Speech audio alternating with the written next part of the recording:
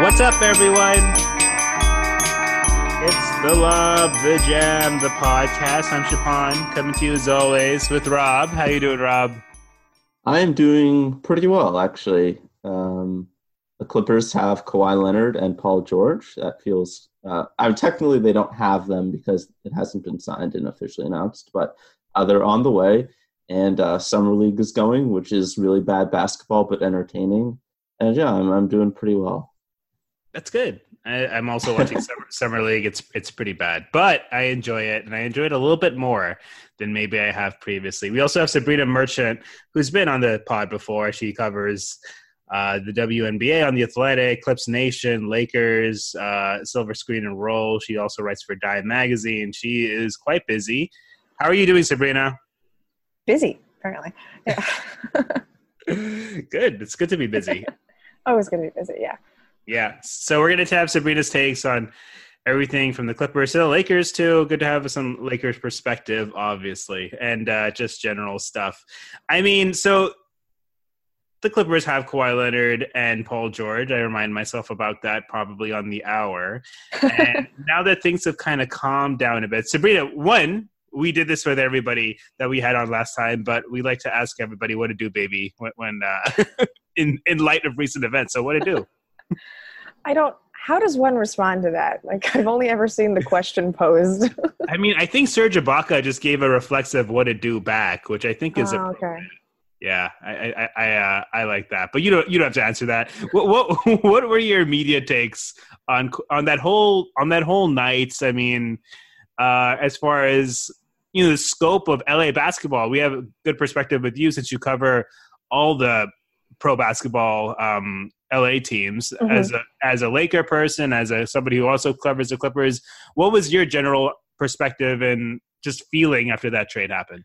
So I was out to dinner when it happened, and I got the first text from like a group of my cousins that Kawhi had signed with the Clippers, and I was a little surprised, if only because I think I had expected Kawhi to only go to the Clippers if they got the second star.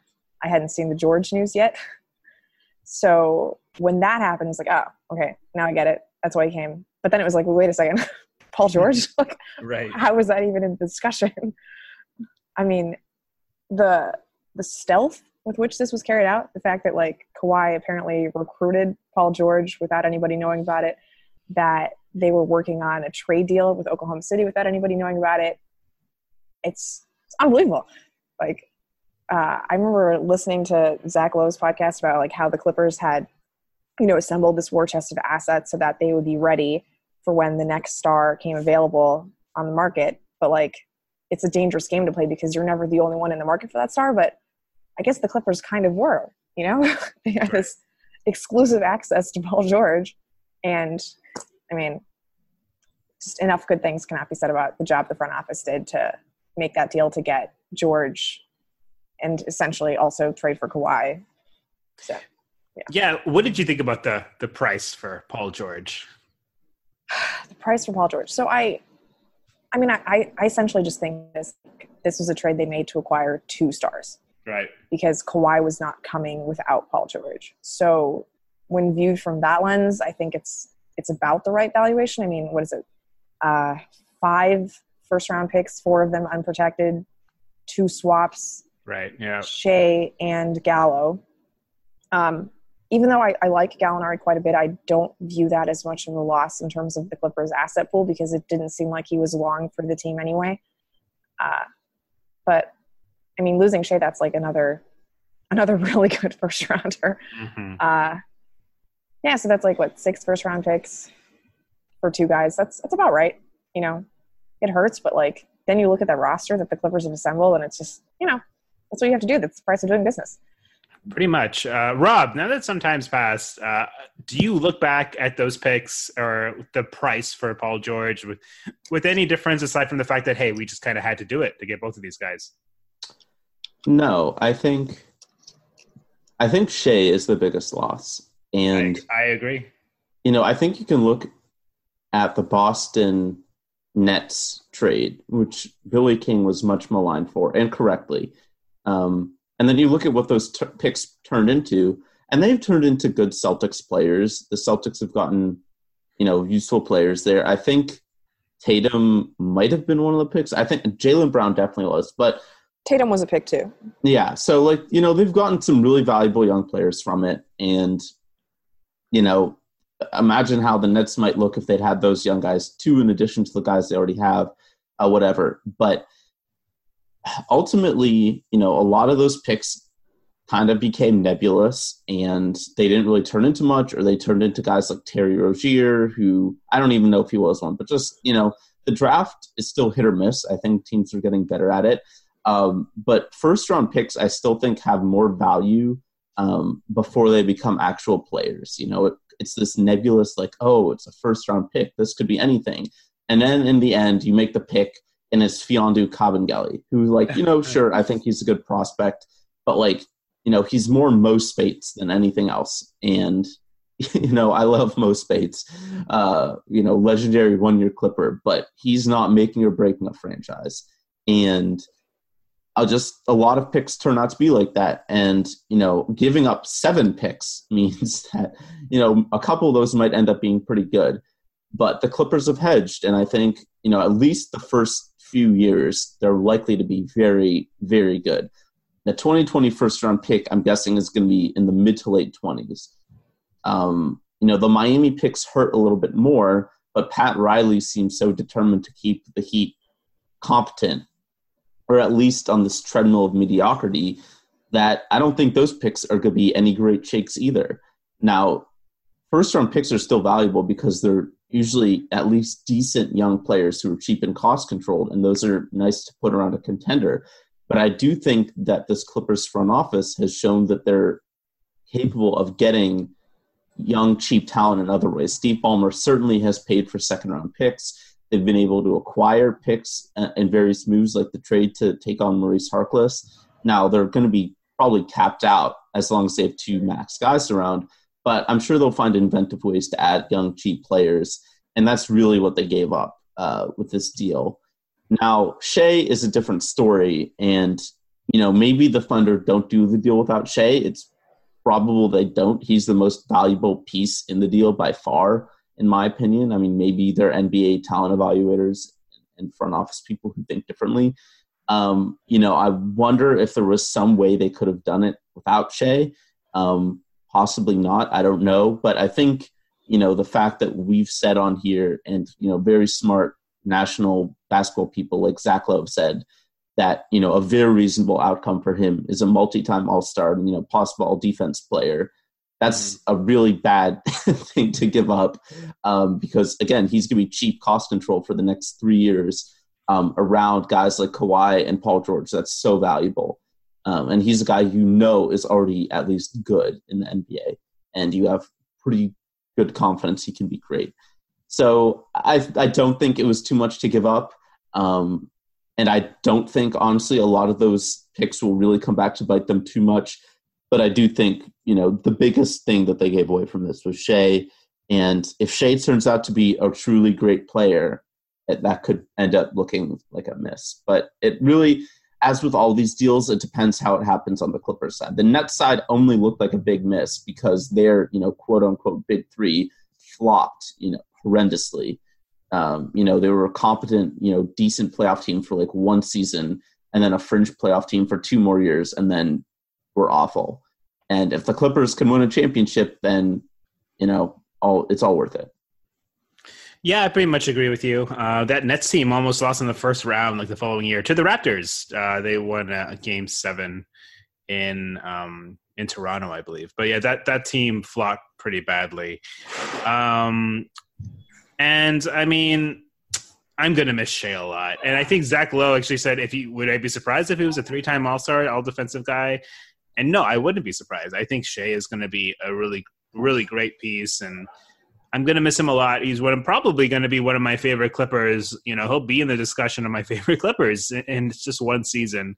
But I agree with you. I think Shea is going to hurt the most. The future picks, obviously, when it comes to asset accruing, and the Clippers did plenty of that.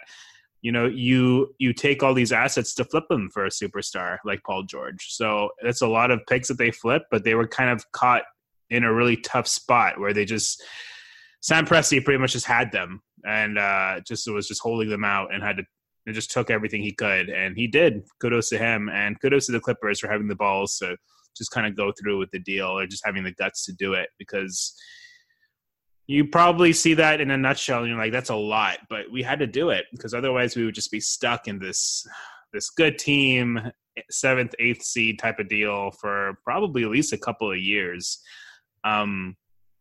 Yeah, Sabrina, what's the vibe around the Lakers right now after kind of holding out, waiting for Kawhi, and then having this kind of fall through? The picks they've made, I mean, they got Rondo, they got DMC, they got, they have Danny Green now. They have quite a few competent, role player guys now that they were at least able to spend some of their money on. Of course, they got KCP back, of course. But what's the vibe like with the Laker community now that all this has happened? I think the one thing that really stands out is that Paul George is going to get booed at Lakers games more than anyone who has ever come to Staples Center. The thing that I think really stings for Lakers fans is that not that Kawhi went to the Clippers, because the Clippers were seemingly in the lead for Kawhi all year. It wasn't until the last week or so that the Lakers even really emerged as contenders to sign Leonard. So that is easy enough to get over. It's just Paul George, who said he wanted to play for the Lakers, who was a free agent and didn't take a meeting with the Lakers, is now suiting up in Los Angeles for the Clippers. And that is, I'm sure the Clippers didn't do that for the express purpose of sticking it to the Lakers, but it really does. Yeah. That's a pretty good point. I didn't even think about that much. It's another point that I enjoy, obviously. Yeah, of course. But I didn't really think about that aspect of it too much. And of course, I think Clipper fans have gotten used to the old adage that Paul George has mentioned, that he grew up a Clipper fan. He's mentioned rooting for both teams, but he's mentioned being a Clipper fan, wanting to be drafted by the team during that Amino year where we drafted Amino. So I you can rationalize this a little bit. At least Laker fans can see it, that he was a Clipper fan and he's probably happy to play for the team he rooted for. Obviously, it doesn't help because he outwardly said that he wanted to be a Laker. Right. And that's an interesting take. Rob, does it make you enjoy the trade a little bit more, that fact? Maybe to the slightest degree. Right. I don't really, that kind of stuff I don't really care about. I think it's weird that, I think it's very weird to grow attached to players who aren't on your team. The Clippers were always rumored to be getting guys I understand it's different for superstars, but we've discussed before, the Clippers were always being rumored to get guys like these middle tier small forwards because Lob City never had any wings, like Wilson Chandler and Rudy Gay and Danilo Gallinari and all these other guys. I never was wow, Wilson Chandler, if he played for the Lakers, is playing for the Lakers now. He was almost traded to the Clippers 3 times. I really just, I don't get that. And it was the same thing with Clippers with Kawhi, really, where when it looked like he might not be coming, they were super angry and upset. And it's I get it. If they would have missed out on him, it would look, kind of bad. But I don't know how you're getting this attached to somebody playing for your team when he hasn't actually played for your team yet.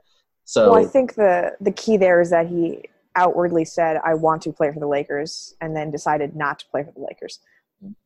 And then, as far as we understand, he said he demanded a trade to the Clippers, right? Yeah. So, that's pretty much all you need to, get in the bad graces of Lakers fans. I think the thing with that is, I know there's some Lakers voices who would probably push this. I would blame the front office and the team far more than Paul George. I think if the Lakers had looked more competent last summer, even, LeBron or no LeBron, I think George might have ended up going there. But because they've been so bad for so long and the front office just is kind of a disaster. I disagree with that because I don't think the Lakers started looking incompetent until after Paul George said no. I just think in general they've had, again, I don't know how much players know about, or care about the inner workings of front offices. Mm-hmm. But there's been a general aura from outsiders that the Lakers have been a disaster for years. I don't know if players know that much or care that much about what media people are saying. Mm-hmm. That's completely, I have absolutely no idea if Paul George knew about that, if Paul George cared about that. I know that, like, I heard like a million times from people, like, over the years, that just the Lakers are not like necessarily a great place to work. They're not a place, that people necessarily want to be.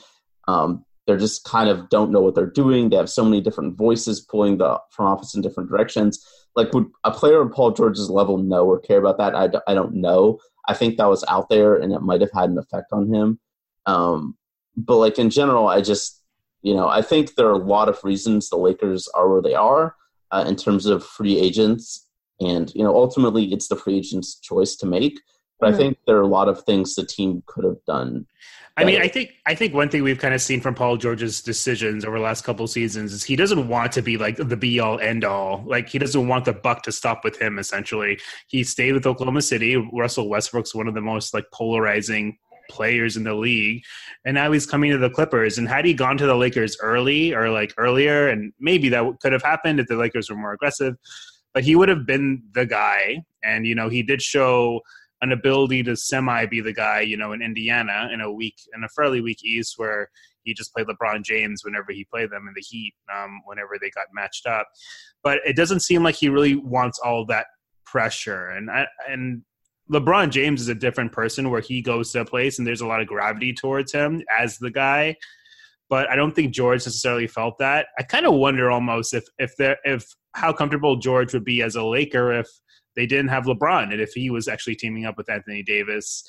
It's kind of it's all pretty interesting to see what his thinking is, and his interviews I'm sure will be interesting once he does pressers for the Clippers and everything like that. As far as what happened here, of course he'll be politically correct, but I don't know. I just feel like the Lakers pre-LeBron and even maybe post-LeBron a bit, that was a tough team to go into and be like, okay, I'll be the guy, because they hadn't. Incompetence might not be the right word, but they hadn't really shown a predilection of pulling themselves out of the funk that they were in for many years with like smart, savvy moves, aside from just kind of keeping space ready for like LeBron's summer and yada yada. Like, they weren't accruing picks or anything. They weren't really doing these kind of quiet things that all get applauded by like the Clippers and like the Nets, and they weren't really doing that. So the general air over there didn't really seem incredible. Even now they have Anthony Davis, and a lot of that seems like a product of LeBron James. So I don't know how excited. I don't know how. I think George would have stayed had they traded for him, but I don't think it was like get me to the Lakers right now kind of idea from Paul George, considering he's been on a team with. And the other thing we've seen from like Kyrie Irving and stuff is that these players say stuff that either they don't mean or they get caught up in the moment. Like Kyrie Irving told, what was it, like season ticket holders or something at an event back in October that he was definitely re-signing the Celtics. Like, these guys just say stuff sometimes, which, again, it's on them. Kyrie especially just says stuff sometimes. For letting fans, yeah, Kyrie's entirely different. But like, they say stuff sometimes, whether through the heat of the moment or whatever. And like, yeah, I mean, I guess, you have to live with the consequences of what you say, which could be that a fan base feels spurned. But yeah, I mean, I get it. Like, I'm sure he'll get booed very loudly. And honestly, that seems like the kind of thing that will just drive him to be better. So it could honestly be a good thing for the Clippers. Like, they have so many guys who will just thrive against the Lakers. I think, we already saw Beverly really get up for those games. I think Paul George will too if he sees a lot of boos. So I get it. The Clippers in general, I think, are going to get a ton more hate than even usual next year, which I think, Sabrina, you're actually going to be talking about, like, kind of the rivalry tomorrow. So I don't want you to, like, spoil too much. But, like, are you? No. That's a little different. I mean, I honestly don't think the Clippers are going to get that much hate. Like, for whatever reason, this little maneuver that Kawhi engineered seems to be viewed more like, oh, wow, this is so impressive, rather than, oh, God, this sucks, this is another super team. Especially when you put it up against what the alternative was. So yeah. Which is, it's interesting to me, like, especially coming from the Lakers side, right? Like, where there was generally a lot of distaste for how the Lakers paired their two superstars. Whereas I don't see that backlash coming for Paul George yet. Do you think there's a reason for that? Is it just because of how the Clippers have handled themselves over the last few years? Is it? I mean, I'm sure part of it is because like nobody knew about the George trade request, so it didn't have a chance to like fester into the season. Sure. Which is, definitely a better way of handling things. But I also just think that part of the conversation around Rich Paul always just right makes things different, right? Like most people, I don't think know who Paul George's agent is, and I don't think most people know who Kawhi Leonard's agent is, and that makes it easier to focus on the players involved in the action rather than, the other people. Right. And it feels like Kawhi has done an incredible job rehabbing his image after being kind of middling, to say the best, this time last year with the whole Uncle Dennis stuff and spurning the Spurs and the idea that he was leaving this incredible organization. And had he signed in Toronto, I think it would have been a real huge indictment on that Spurs thing, because it would have showed that he didn't need to come back to Los Angeles, but that he's coming back to LA. Spurs fans probably are a little bit more at ease knowing that he probably ultimately wanted Los Angeles, even in the midst of that whole crisis. Sabrina, I also wanted to ask you about Zubac. Ivica Zubac is coming back to the Clippers. I believe it's 4 years, $28 million. Probably, maybe a lot of Clipper fans feel like it's a little bit generous for him, considering how he ended the season, but not the worst. He's still probably our placeholder starting center as of right now, especially if we want to, keep Trez off the bench and make sure everybody is slated, Paul George at the 2 and Kawhi at the 3, at least to start games. We'll have Zubac protecting the rim and kind of easing pressure off of them. Ivica Zubac, of course, is a former Laker as well. You're familiar with him from both teams. What's your take on this contract and kind of his place as a Clipper going forward? For me, the length is really the most surprising thing here. Like, this annual value of 7 years, $7 million per year is not all that shocking because for whatever reason, incumbent teams tend to value their own players, more than guys on the free agent market. So him getting more from the Clippers than he would on the open market kind of makes sense to me. He did also fill like a valuable role for the Clippers in that he was not Marcin Gortat this year. Right. Very helpful. Right. And he was a perfectly adequate starting center. I mean, like, there's no way he could stay on the floor during a series against the Golden State Warriors, but not a lot of players in the league can. And the fact that they kept him back to presumably just rehash that same role makes a lot of sense. It's just, I don't understand why they would want to lock him in at this number at 4 years. I don't understand why Zubac, being so young, would want to be locked in at this number for 4 years. So that's the weird part about it. And I didn't hear any rumors around the league about people who were interested in him, maybe because they just assumed that the Clippers would match. But it is a little odd that, considering his market was almost non-existent, that he ended up with this deal. Yeah, Rob, how do you feel about this deal and Zubac in general?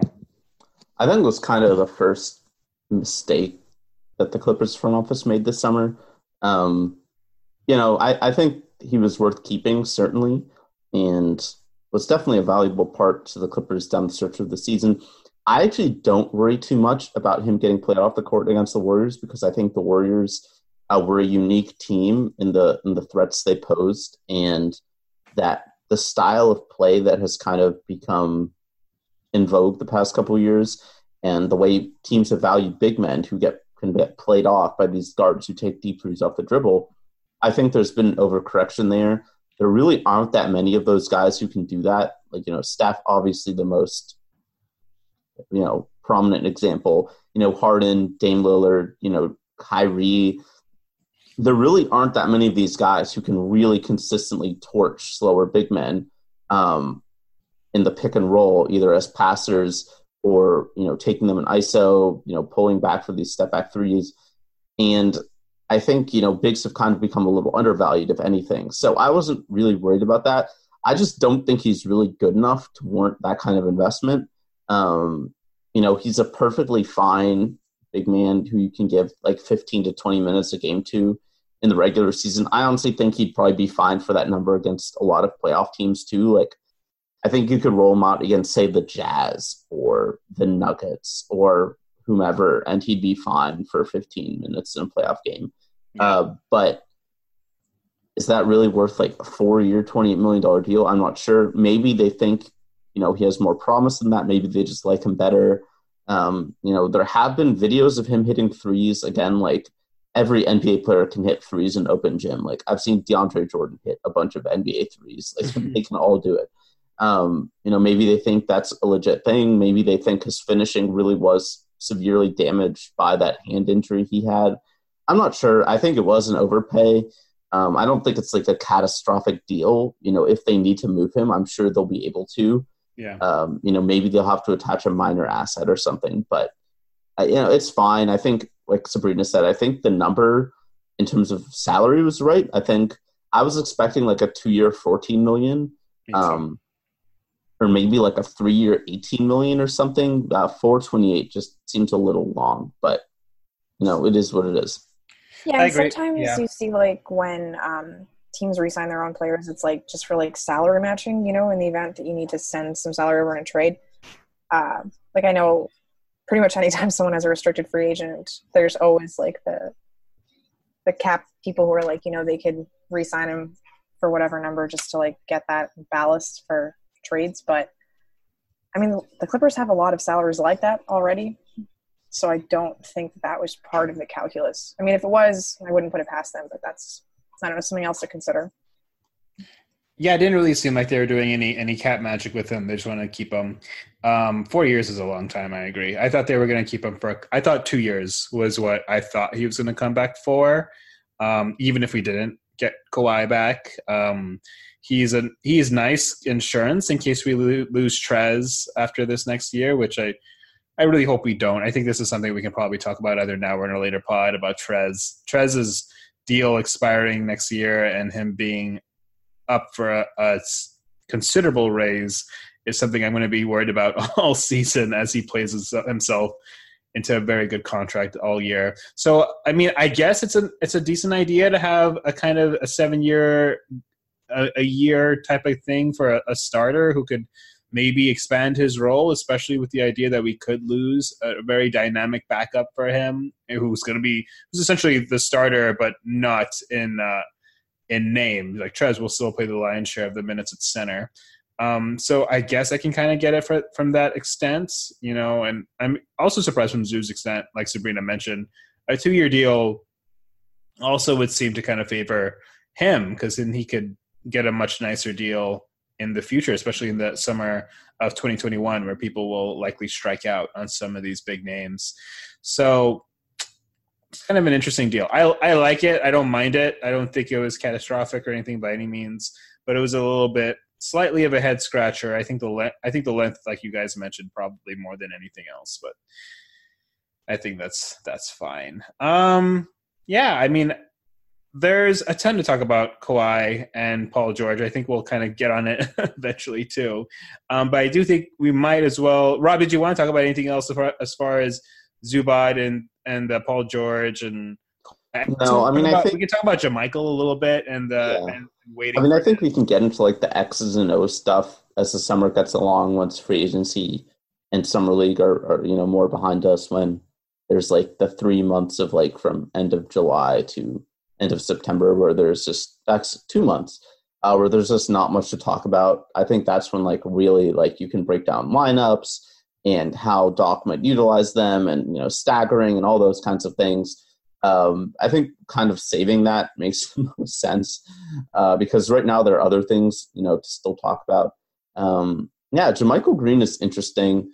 I think not only was he really helpful for the Clippers last year, but with the departure of Danilo Gallinari, he's kind of very important for the Clippers to bring back. Obviously, they're probably going to start, I'm assuming, even though Lucas thinks they might start small with Kawhi at the 2 and Paul George at the 3, I'm guessing they will start Shamet with Pat Beverly, with George and Leonard at the 3 and 4. But they will try to limit those minutes at the 4, I think, especially against more traditional, like, bruising style players. And JaMychal is perfect for that. He can also do, a true small ball stretch 5, which we saw be very effective against the Warriors. a pretty good, interior help defender, can rebound, can hit threes. Just a very solid player. Honestly, he might be the best player left in free agency, which is kind of sad for free agency. But like he's pretty good, and the Clippers could really use him. So basically, all they have is the room exception, which I believe is 2 years, $9.8 million, which would be not much money for him considering the market this summer. But most of the money has dried up. Like a lot of teams have their room exception. I think there are a couple teams that might still have some of their, taxpayer MLEs left, which I believe is slightly more. That might be like an average of $5.3 million a year. But I don't think there are any full MLEs left out there. No team outside of the Suns has cap space. I cannot see Green going to the Suns, and I believe they have that space bookmarked for Kelly Oubre anyway. So I think they could probably get him back on the room exception. It would be an underpay for him. But I think he's like 28. 2 years from now, he should still be able to get a decent contract for himself, and he'd be playing, fairly big minutes on a contender. I do wonder why that hasn't happened yet, if that's what's happening. And, the delay for the Paul George and Kawhi Leonard deals makes me think the Clippers might still be up to something. The same goes for the waiving of Sindarius Thornwell and Ty Wallace, who I wasn't necessarily expecting them to be on the roster next year, but they're cheap guys who fit in fairly well with the team and, are at least NBA caliber players. So I do wonder if the Clippers are up to something else, but I mean, I really hope that they're able to bring JaMychal back. Yeah, me too. I really took a keen liking to JaMychal. Even when we traded for him, I was pretty excited to see how he'd fit.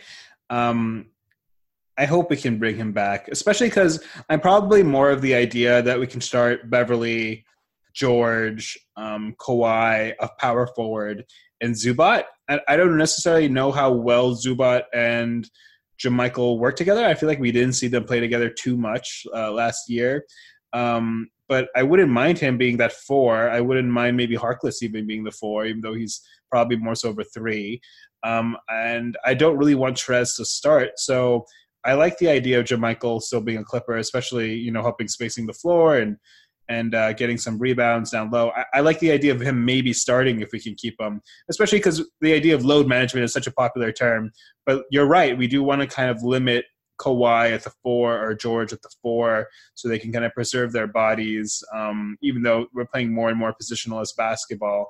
But just having a bruiser down there to take anybody who wants to go in the post or any bigger bodies, I think is a good idea. And we can have like I hate the phrase death lineup, but we can have like a Warriors type situation where we don't have Iguodala or that last guy that we have on the floor to close, and we've been used to this already as Clipper fans, but we could probably close with something along the lines of Beverly, Shamet, George, Kawhi, and maybe Trez.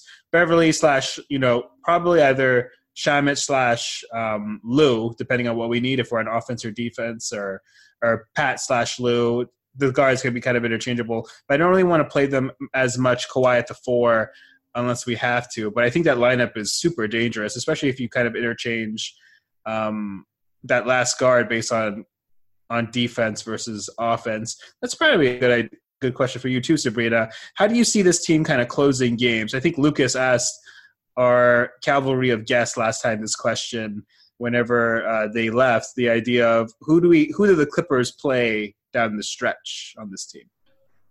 I think it'll be Pat, Lou, Trez, George, and Kawhi. Right.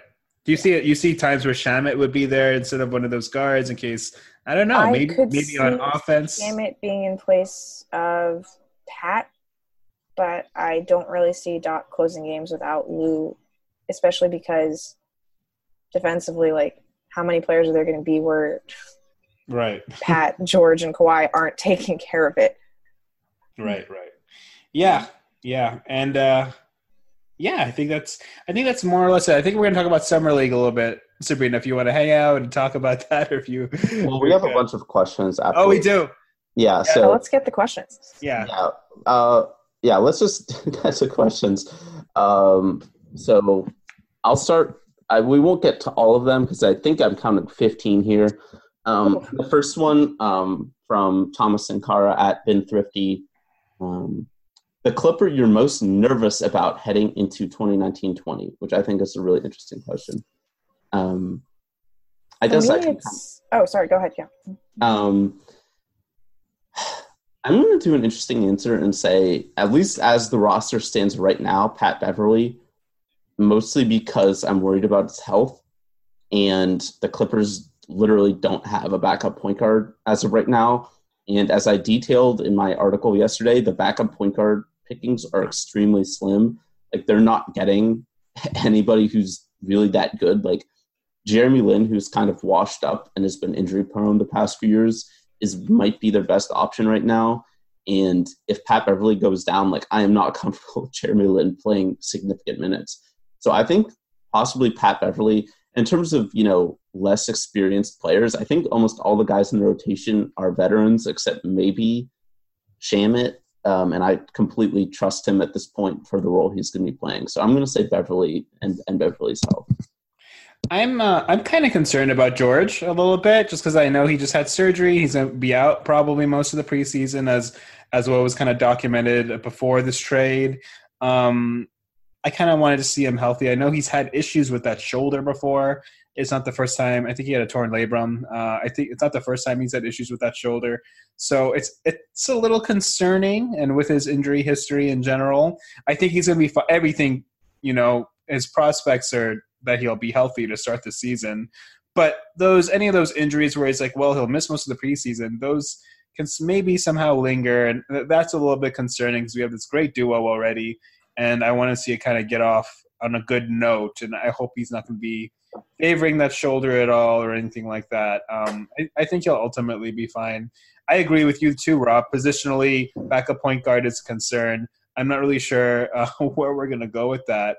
But I think I'm going to be watching Paul George pretty closely to start this season. Sabrina, what do you think?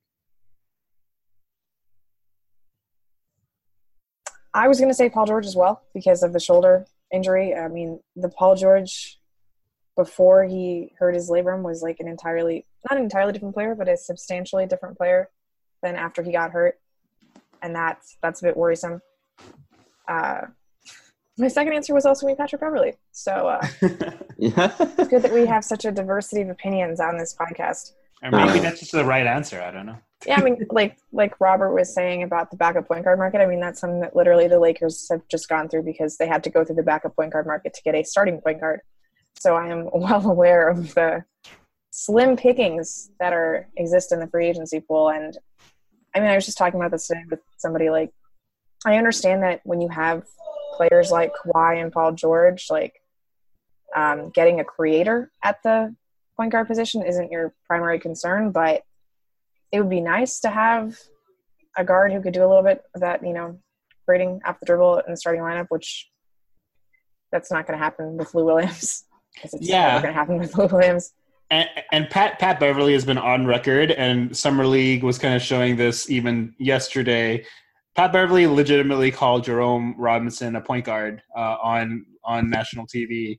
And Jerome Robinson has been handling the ball more in Summer League. He was running a lot of pick and rolls yesterday, but he was sick in the second half. So maybe the Clippers had that idea that they might want to mold Jerome as a point guard of sorts. They did a little bit more of it to end this season. I know in our throwaway game against the Jazz, he was running a lot of point, especially in that overtime, and people were like losing their minds. But maybe that's a little bit of like a last ditch type of thing where we think about giving Jerome some point minutes. Neither Rob or I are excited about that prospect, though. No, as a developmental path, I'm fine with it. On a team that is hopefully going to contend for a championship, I do not want Jerome Robinson playing backup point guard for a team in real significant games. Rob, you mentioned Lynn. Is there somebody else? Is there anybody out there that you're kind of like, maybe this guy? I know Landry Shamet is backup point guard. That's true. I mean, Landry Shamet's also, we've seen him handle a bit. Yeah. He played some in college. But yeah, I mean, not that excited about Sham also as the primary backup point. I mean, Lou's going to handle a lot. Either of you guys, do you have any prospects out there you're like, oh, well, this guy could probably be had for cheap and there's really nobody. I mean, I have a Michigan connection. Though I've been very skeptical of Trey Burke, but for who's left, he's probably one of the better ones because he can at least score and create his own shot a little bit. But he's not a great passer, and his defense is very bad, and him and Lou together would be a disaster on that end. So, as a depth piece, he's fine, but he's more of a third point guard than a true backup. I legitimately had to put Raymond Felton in that article, and I love Raymond Felton, or as I call him, the Pudge God, but nobody wants to see that happen for the Clippers in 2020. Yeah. I mean, as Sabrina just said, the Lakers, and we all make fun of the Lakers for their signings, but Rajon Rondo, Quinn Cook, and Alex Caruso are all three of probably the better point guards available on the market. Quinn Cook probably would have been one of the better options. I did not want Rondo under any circumstances, but objectively, he's better than probably most of who's left. So it's very slim pickings. Let's move on. So a lot of the questions are kind of duplicate. So if I don't speak to yours, it's because we already talked about it. Sorry. So Big Ben at Step Back Tree, would this season be labeled a disappointment if they don't make it to at least the Western Conference Finals? Yes. Yeah. And barring a real super severe injury to Paul George or Kawhi Leonard, in which case it's a disaster anyway. If they don't make the Western Conference Finals, that would be bad. Will I still be terrified in the second round? Yes. Sabrina?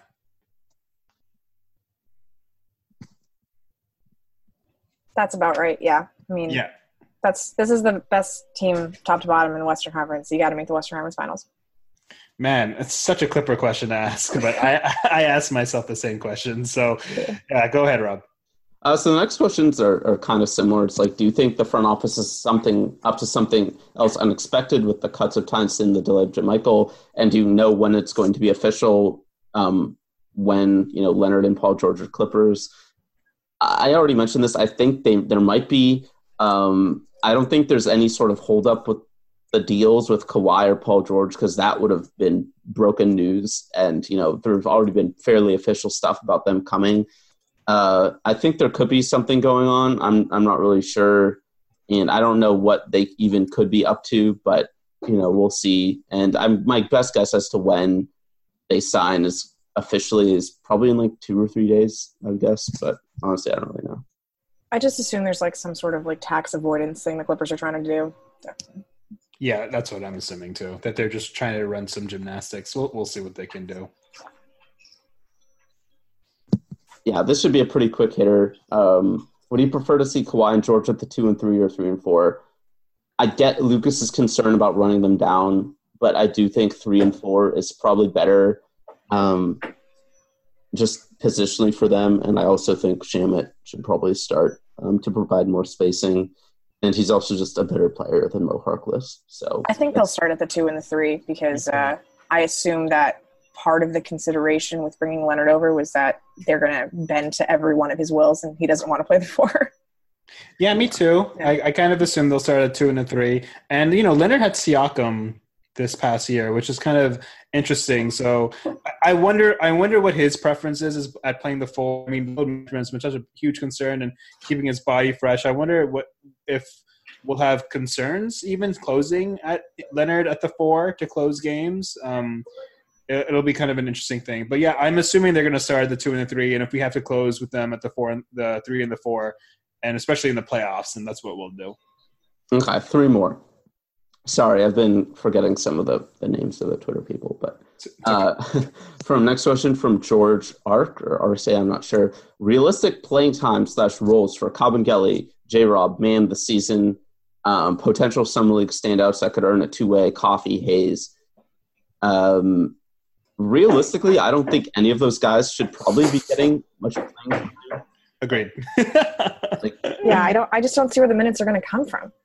Yeah, I mean, I think theoretically, if you start Shamet if you start him at the 2 with, PG and Kawhi at 3 and 4, then the backup would be Lou.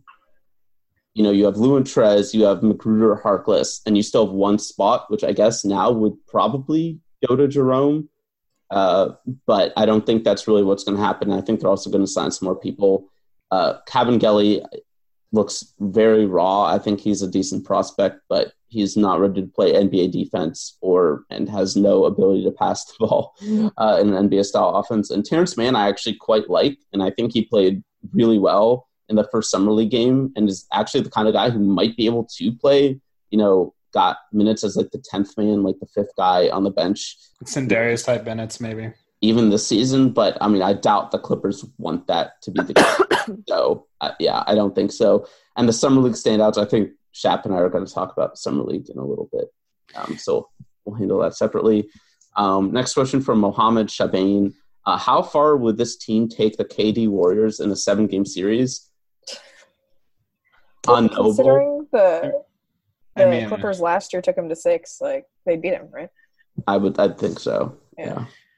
I'll never say that we'll beat the Warriors, but you would imagine it would be a very competitive series. That would be awesome. That would be a great series. Jeez, that'd be so much fun, especially since we have the Curry stopper and Shamet. So, it would be an awesome series. We'll see. But yeah, the Clippers, and I do think the Warriors didn't take them all that seriously. No, they didn't. Like the first game and a half, but. Like Clipper fans, can we stop comparing our series with the Rockets series? I get that it's ridiculous. It's really fun to compare positively to the Rockets, though. Twitter likes the Rockets. I hate the Rockets, but we need to keep some humility. I get it. They went 6, we went 6. They didn't have Durant. Shamet defended Curry better than anybody on their team did. That's true. They have no answers for Lou Williams. That's true. It's just funny. It's just very funny, the entire idea. Well, the Clippers were the hardest out that the Warriors had all postseason. Sure. Nah. For the Western Conference, I don't know about that. I think they were just kind of sleeping. They were definitely tougher than the Blazers, though. Yep, definitely tougher than the Blazers. Oh yeah, the Warriors. I keep seeing the Warriors didn't give a shit about the Blazers. They were just they were so bored, and they're oh, we're down by 20. Maybe we should play. Yeah, it's really funny that people keep saying oh, the Western Conference is really competitive. These teams could win, the Nuggets and the Jazz and the Rockets and the Warriors, and then the Blazers. I'm no, they're not. Stop. They had a really good run last year. Happy for Dame and CJ that they made the Western Conference Finals. That team was barely better than the Clippers last year, and every other team in the West got better and they got worse. So, I don't get that at all. But anyway, the last question that is not kind of a duplicate or ones you've already answered is from Andy Ritter, which is, will we be able to keep Trez after this season, or will he be too expensive? This will be one of my internal questions all season. I am very concerned about this. Rob, what do you think? I think they would have. I'm not a cap expert. I think they would have bird rights so they could go over the cap to sign him. They would. So they could. Will they is a different question. I kind of think. What do you think he's going to demand next season? He's going to be great this season. I think he's going to be nonstop. This is the usual Trez, and he's going to have so many opportunities to roll to the basket. I'll be interested to see how his pick and roll game kind of develops, even with somebody like George or even Kawhi to an extent. I mean, I'm not sure who's going to he's really, really good, and there will be teams who will pay him a lot. But I don't think he's going to get a max or even close to a max from any team because. Maybe a team does think he could start, but I don't think most teams would see him as a starter just due to his size, lack of interior defense and rebounding. I mean, I think he'll probably get a 460 offer, maybe 470 at the most, which is a lot. But I mean, I don't think any team is just going to be 4-100. This is what we're offering Montrezl Harrell. I think, he might get too expensive, but I mean, I don't think if the question's kind of hinting at maybe the Clippers try to trade him this season. Please. Oh God. I just don't think they will because he's so valuable to the team and his chemistry with Lou and everything. Yeah. I just don't see why you would want him to separate from Lou Williams because his value is definitely dependent on being able to play with Lou. Yeah. I mean, definitely. And I mean, as long as the Clippers have Kawhi and Paul George, next year and onwards, they're going to be behaving They're going to be behaving as a tax team. So you kind of got to wonder too, like if they stagger the stars, if that's going to take the ball out of Lou's hands more, and if that'll kind of even decrease Trez's stats from last year. I don't know. I'm worried about this. I think he's going to get paid, not the max, but I'm hoping the Clippers just bite the bullet and go comfortably into the tax to keep him. I think they will. I mean, Steve Ballmer is extremely wealthy, even for an NBA owner. Yeah, I hear he's rich. Yeah, they're not going to cheap out on like building a championship team because like they'll have rights on him. You know, like it's. I mean, unless he wants to leave, which I just don't see happening. You know. Yeah, no, I think he'll be back. Unless he turns, well, I mean, then if like he has a complete breakout season, even for Trez again this year, then the Clippers would have to keep him because if Trez has another breakthrough, I mean, I'm guessing the Clippers would win the championship. In which case, you try to keep your championship team together. Did you guys see that graphic comparing the Clippers to the Bulls? Like it was like a clutch points graphic or something like that. Oh, that had him as Dennis Rodman. Right. Oh my God, just completely. I mean, I get like the energy. I get it a little bit. Right. I get but, like, all the comparisons I kind of got, but oh my gosh. Yeah, when I saw Trez at the Sparks game earlier today, like he looked like he lost like 15 pounds. Wow. That's interesting because a lot of his value is just bullying people. I kind of hope he hasn't lost 15 pounds. I just assume that he's like, staying limber, because he's got to move around so much on those pick and rolls. Yeah, I mean, also, like, none of these guys are doing much without consulting the Clippers and, like, nutritionists and stuff. Like, and Trez obviously works super hard and cares a lot about being at his best. I would not worry about it. That is really interesting, though. I do know, like, I don't know how much, if anything, you can take away from those Summer League runs. Not Summer League, as in, like, Las Vegas, but, like, the Rico Hines and Drew League. Like, Drew League and stuff. Yeah, he was there yesterday. Yes, but, like, I know he has been working a lot on his outside shot. And it's possible he's preparing to play, like, a little bit more on the perimeter this year, which, I'm just not sure about. So maybe he's trying to get himself a little bit quicker. Yeah, I mean, he's definitely going to be playing 5. Like, there's just nobody else who's going to play backup 5 on this roster. So, I just thought it was interesting. Like, I saw him from the back, and I didn't even recognize him because he looked, like, that much slimmer. Damn. Wow. Yeah. Damn. Wow. As long as his shoulders still push people around. Yeah. I think he will. I mean, he's, like, probably one of the top five strongest guys in the NBA, I'd say. He's such a bully. I like that I see the shots of him doing fadeaways and threes, but I just want him to roll. Like that's all I want. I'm so excited for him to go against Zion for the first time. Oh my gosh. That'll be interesting. Yeah. Guys, I'm so hyped for this season. Why isn't it starting already? Sheer like amount of strength going against each other, and they're gonna be going right at each other too. Like it's gonna be incredible. Like they're gonna be fighting for a loose ball and it might actually pop. Like it wouldn't surprise me. Yeah. I think that's all the questions basically.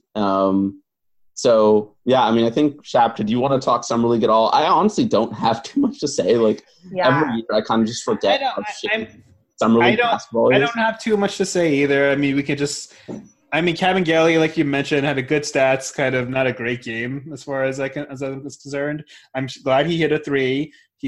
You mentioned, I think in the recap, he has a good nose for offensive rebounds. He's a good roller. And, he has a motor, which everybody told us going into that game from his college game. So nothing was really too surprising. He was lazy on defense. Like there were a few times where guards just got where they wanted around him, and he didn't really seem as excited on the defensive end, which is kind of concerning. But aside from that, I agree. Terrence Mann looked like he was the most ready to play. He was surprisingly good handling the ball. He had some good court awareness. He was a good defender. He has pretty good size. I'm assuming he's going to guard the 2/3. He seems like he could be a nice player in the future. That's only off one game. I like Coffee. Coffee looked like a decent player to have around. I think he's on the 2-way, right? No. So there was some confusion about that. There were conflicting reports. One said he had a 2-way and one said he had an Exhibit 10. I believe he has an Exhibit 10. I reached out to his agent actually and did not get a response, but whatever. That's not surprising. So if we're gonna talk Summer League, I'm gonna head out. Well, I think we're basically done anyway. We're pretty much done. Anything else you want to? I know you want to name drop Michinow just for Lucas. Yeah, classic David Michinow. There's no love quite like a routine, like a regular Summer League attendee for a team. There's no relationship quite like that. Where's Jack Cooley? Come on. But yeah, I really don't have much else to say on Summer League. Jerome needs to step it up. That's the biggest thing. Jerome needs sick, to yeah. I know he was sick, but come on, man. He has literally no chance of playing during the season if he can't. It's ridiculous. That drive he had was fun. He tried to like dunk, have like a really aggressive drive, He tried to dunk, and I was like, wow, that's good. But I'm going to close by saying that I just hope Jerome Robinson has never listened to this podcast. It's not good for his confidence, which we know is way down already. Nothing irks Robert more than how quick people are to trash Shea, but just every little thing Jerome does just eats it up. Right? Do you think Sam Presti was like, we need Jerome in this trade, and then we got talked down to Shea?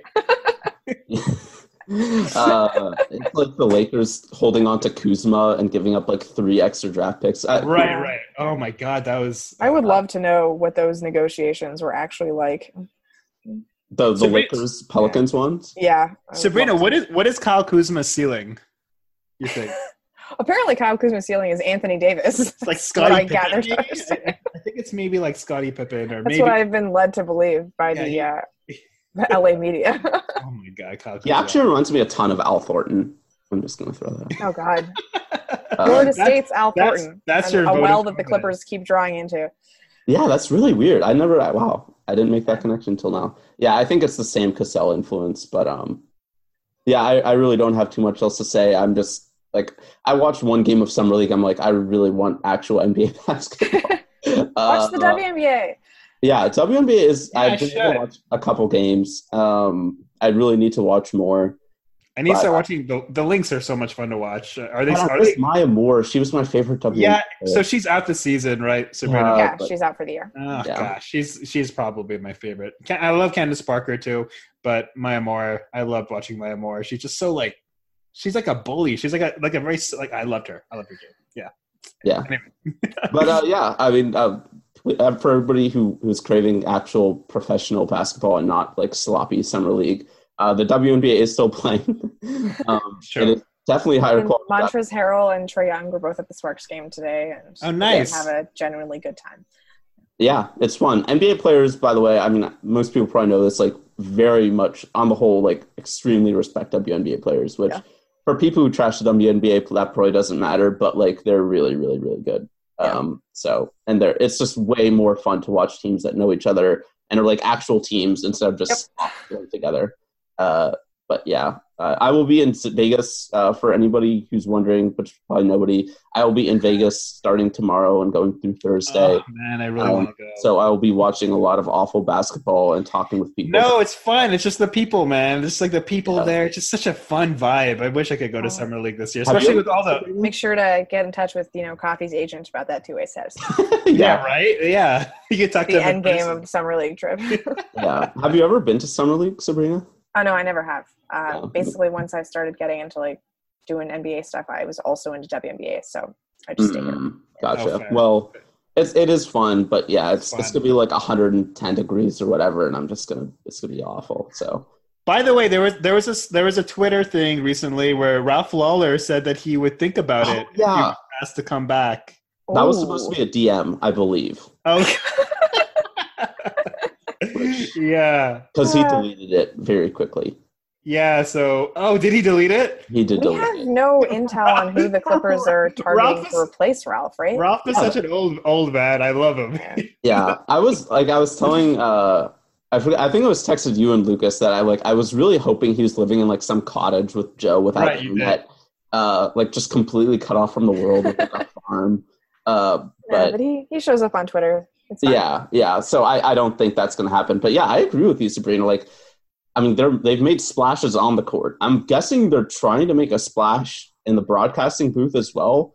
I think they're just going to have the radio guy be the play-by-play. Yeah, Seaman. Yeah. That's what He's we very all good. Thought. Yeah. It would not surprise me. I will say that the Nets have like 5 really good people. it would not surprise me if the Clippers tried to poach like Ryan Rocco or Ian Eagle. But Ryan Rocco has an ESPN deal, right? So does he? See, I don't know enough about broadcasting, so there you go. But I'm like sure I they know, would, like, give him like the Mike Breen deal that he has with the Knicks, where he just gets to go out for national games and they just bring in a sub. Yeah, because like I know Kara Lawson did that for the Wizards before she was rightfully hired by the Celtics as a coach. So I mean, I think they might do that. But yeah, I think Seaman will probably be the play-by-play guy. I hope they bring in like a Clippers legend to do the color, like DeAndre Jordan. Walton for 82 games, please. That would be my. Oh no, I don't know that people would actually learn that much about the Clippers if Walton did 82. Well, he wouldn't. I don't think Walton would learn that much about the Clippers if he did 82 games, honestly. So, but Zui Baka will live forever. Zubaka, Shea Gilgeous. I love that he just didn't know the entire game. Yeah, there are plenty of ex-Clippers who'd be great. Like I know Baron Davis is another guy with a national TV deal, but like I would love it if they got Baron or like one of the old Clippers. Like if they got Darius Miles, Quentin Richardson. Darius Miles and Quentin Richardson have a tremendous podcast. It is great. Knuckleheads is really good. I need to listen to it. It's a tremendous name, first of all, like Knuckleheads with a double meaning of like the tapping on their head and also them being knuckleheads. Which I mean, name of the podcast is like half the battle. I'd love to hear them what they think about the Clippers now since they were. Yeah, I can't wait for season 2 of their podcast. Yeah, that'd be a lot of fun. But yeah, I don't have anything else. Yeah, so Sabrina, did you want to plug anything? Oh, just keep reading Clips Nation because Rob and Lucas pump out something every 30 minutes about this new Clippers team. I'm so excited for free agency and summer league to be over, so I can nap for a week. Yeah, my gosh, Clips Nation has been putting out a ton of stuff. There's a Kawhi shirt that got linked. Even you wrote something for Clips Nation. Even I wrote something. I write things once every summer. The last thing I wrote on Clips Nation was about Novak Djokovic a year ago, and I tied it to the Clippers somehow. I wasn't even aware that you had an author account on Clips Nation. Yeah, I don't write like I used to. I didn't even write that often in my heyday, but I'll write once in a while. And this was a fun thing. So yeah, there's a ton of stuff to read on Clips Nation. Sabrina broke the news about Kawhi, and so we're all on the list right now of recent authors. Of course, the Kawhi shirt said the What to Do Baby shirt. Go cop that if you want to. I also will say just hilariously that I think the best summary of the Clippers-Lakers relationship was the day, the Friday night going into Saturday of, when the Kawhi Paul George news broke, which is the biggest day in Clippers franchise history. I think Silver Screen Roll still had double the page views. And Clips Nation was at 140,000 and Silver Screen Roll was at over 300,000. So yeah, that basically sums it up. But yeah, check out Sabrina's news breaking thing article on Kawhi, and she's gonna have something tomorrow. Chap probably won't write again for another year. I was about Jerry West too. Yeah, the Jerry West thing was really good, and something that I was not gonna write about because that stuff doesn't necessarily interest me as much, but that was really good. And yeah, I think he's probably the best overall NBA career of any player ever, of any person ever, if you count playing career and executive career. So yeah, he's crazy, and for him to be doing what he does at past age 80 is really remarkable. So yeah, that was really good. And yeah, that's it for me. Sorry, actually this time. Yeah, I think that I'll probably write another article within a year just to spite both of you, but especially you, Rob. But I think that'll do it for this episode of the Chat the Podcast. Check out Clips Nation. We're putting out a bunch of stuff, a lot of great writers. Sabrina and Rob particularly included. And yeah, I think that'll do it. Of course, listen to us, subscribe to us, leave comments or whatever you listen to us to. And for this episode, that'll do it. Go Clippers!